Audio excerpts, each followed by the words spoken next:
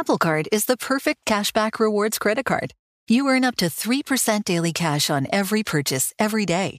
That's 3% on your favorite products at Apple, 2% on all other Apple Card with Apple Pay purchases, and 1% on anything you buy with your titanium Apple Card or virtual card number. Visit apple.co/card calculator to see how much you can earn.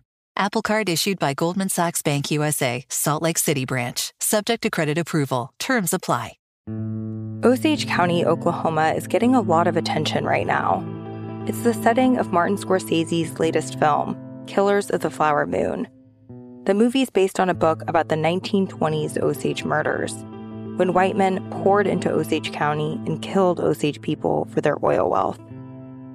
I'm Rachel Adams Hurd, the host of In Trust, a podcast from Bloomberg and iHeartMedia.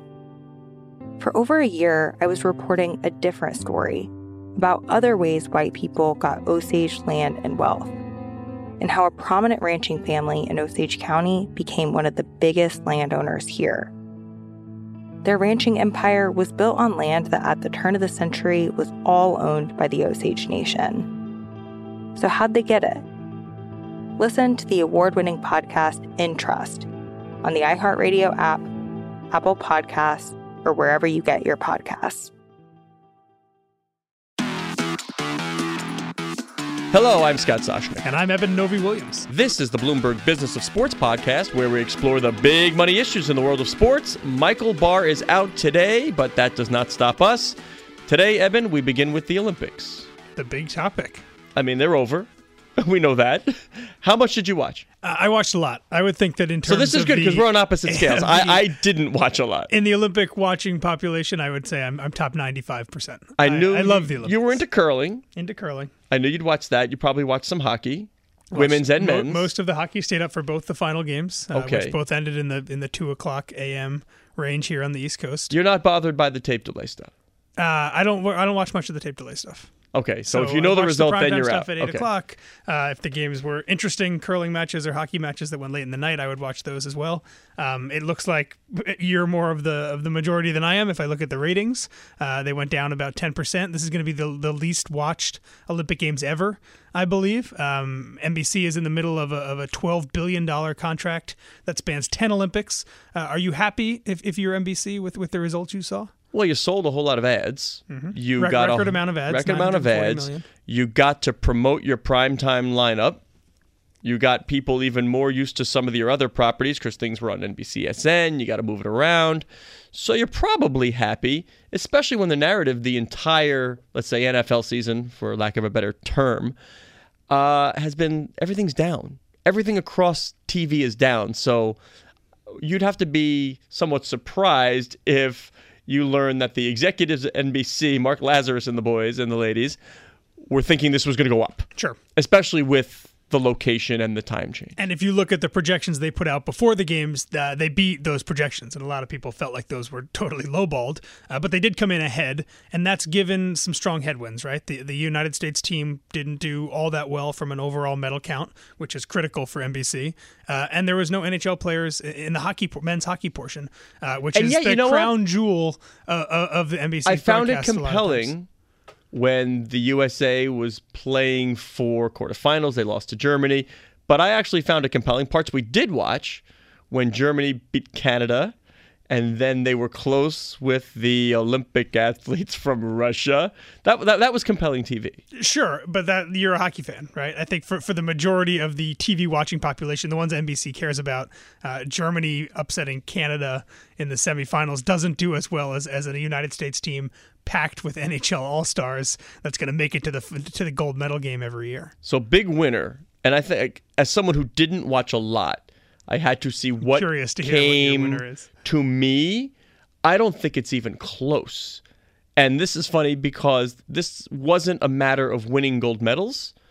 The people who were the big winners didn't seem to walk away with the big medal haul. But to me, it's Adam Rippon. Can we get Adam Rippon a sponsorship? I mean, what do we got to do for this guy? Well, he was practically begging sponsors, like, I don't even care about what it is. I just like money. But honest. Yeah, I like it. He's refreshing. And it's just like, I know who he is. And whether it was the controversy with the vice president, but he got a lot of airtime away from his discipline. It wasn't just with him skating. Then he was the studio host. Then he was on the Access Hollywood. He was on the news.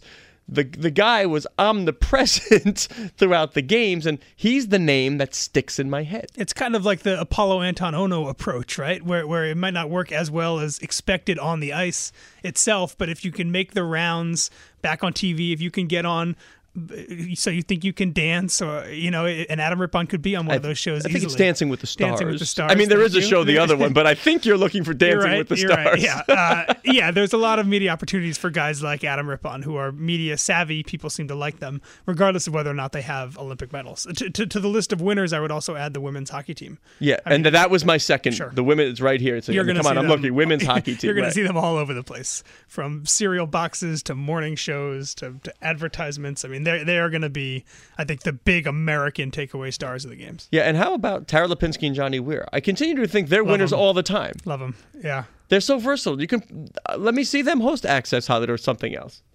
Yeah, the numbers of the suitcases they brought is one of my favorite stats of the Olympics. Johnny Weir brought 9 suitcases and she brought 7, and he said the difference was because her clothing is smaller.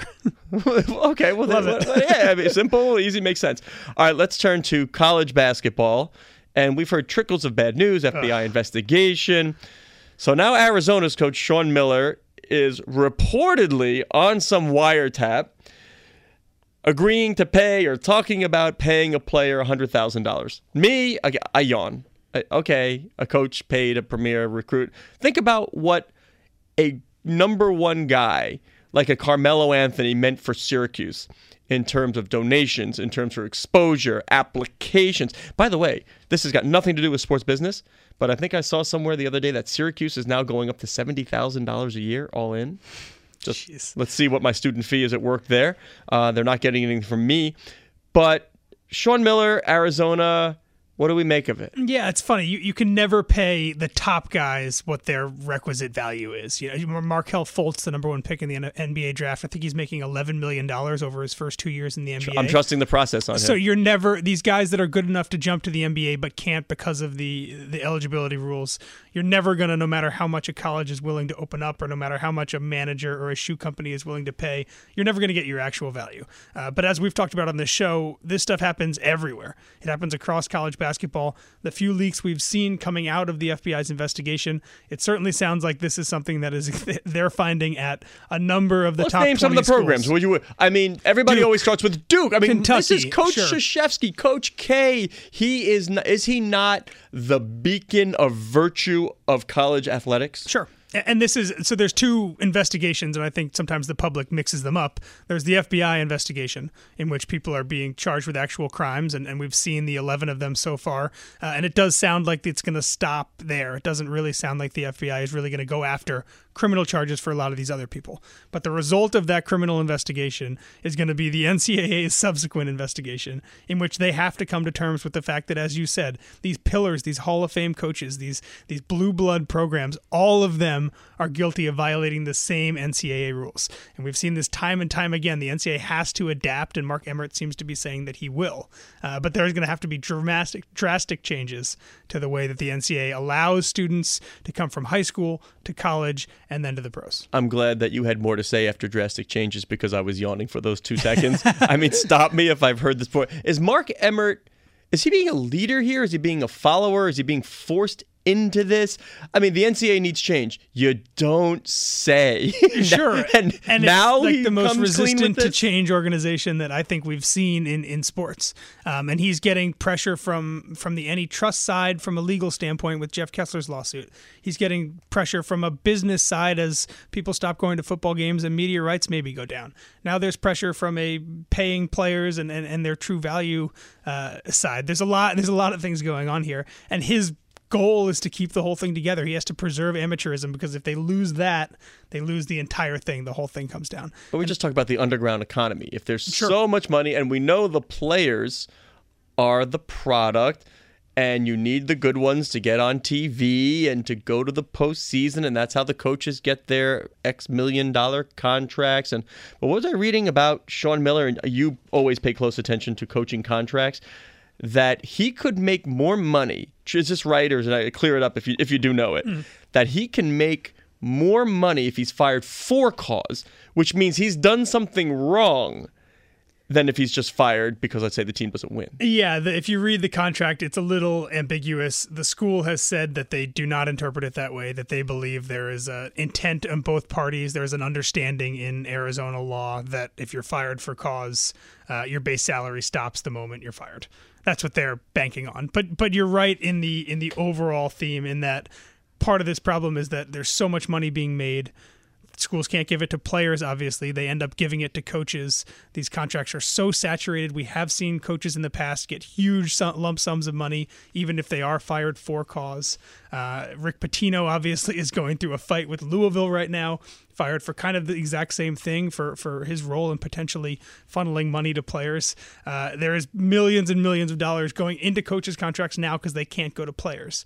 And that may be one of the things we do see shift. If the NCAA loosens its rules, figures out a way to have high school kids or college kids have agents, figure out some way for them to get paid, maybe for their name, likeness, and image, whatever it is, that could have a huge market correction on coaches' contracts. I'm always amazed by this, the furor that comes up when we talk about one and done.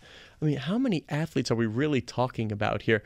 These guys who have a real chance. It's almost like, the insurance that these kids can take out.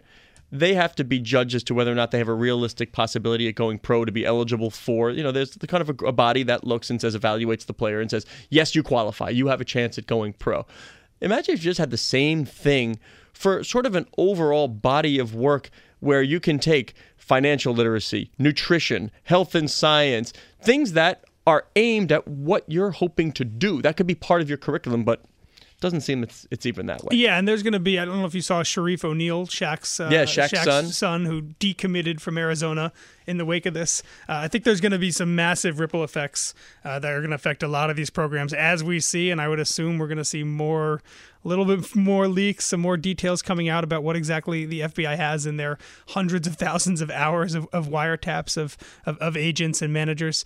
There's a lot more that's going to come out, and it's going to have these seismic ripples from recruiting on down. I think Bob Mueller's going to take this over when he's got some free time. I'm on board for it. So much of the money comes from the television networks. CBS is one of them. They show the tournament along with Turner. And CBS is doing what everybody else is doing, a new OTT service. But here's the big but. There's no games. They're showing like news, highlights. I don't know who's going there. Obviously, they're not giving up any of the core stuff on TV, so that's fine.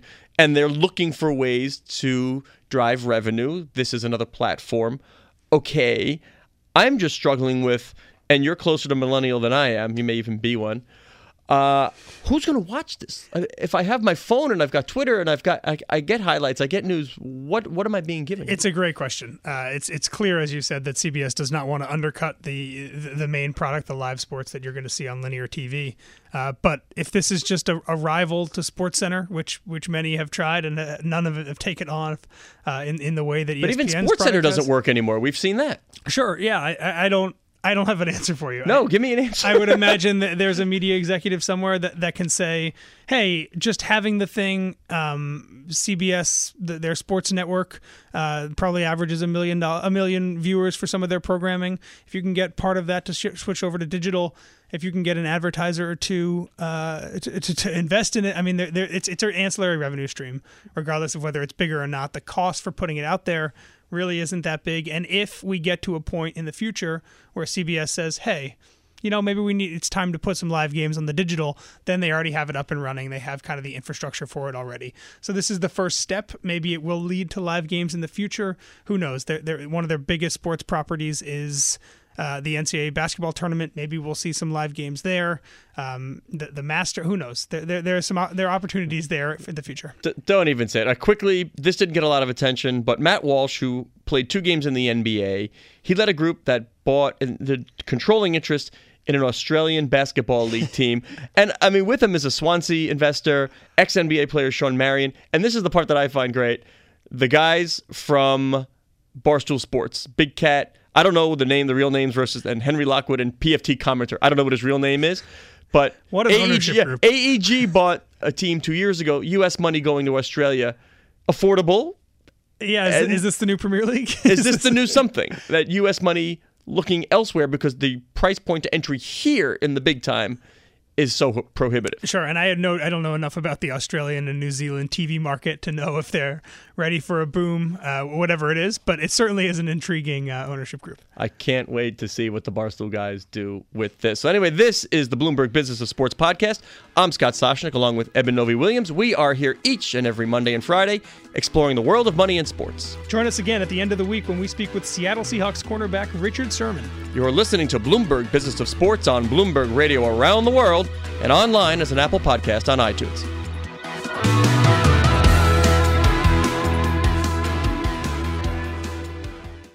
Do you love Elon Musk? Do you hate Elon Musk? Do you have no idea what to think about Elon Musk? Then we have just the show for you. He's become even more larger than life. Buying Twitter doesn't get us closer to Mars. They are like really close to the edge of like everything falling apart. Like, oh, Elon, I volunteer. Put a chip in my brain. Each week on this podcast, we'll break down, analyze, and debate the most important stories on Musk and his empire. It's all one big universe. You just work for Elon Inc. From Bloomberg Business Week, this is Elon Inc. Listen wherever you get your podcasts.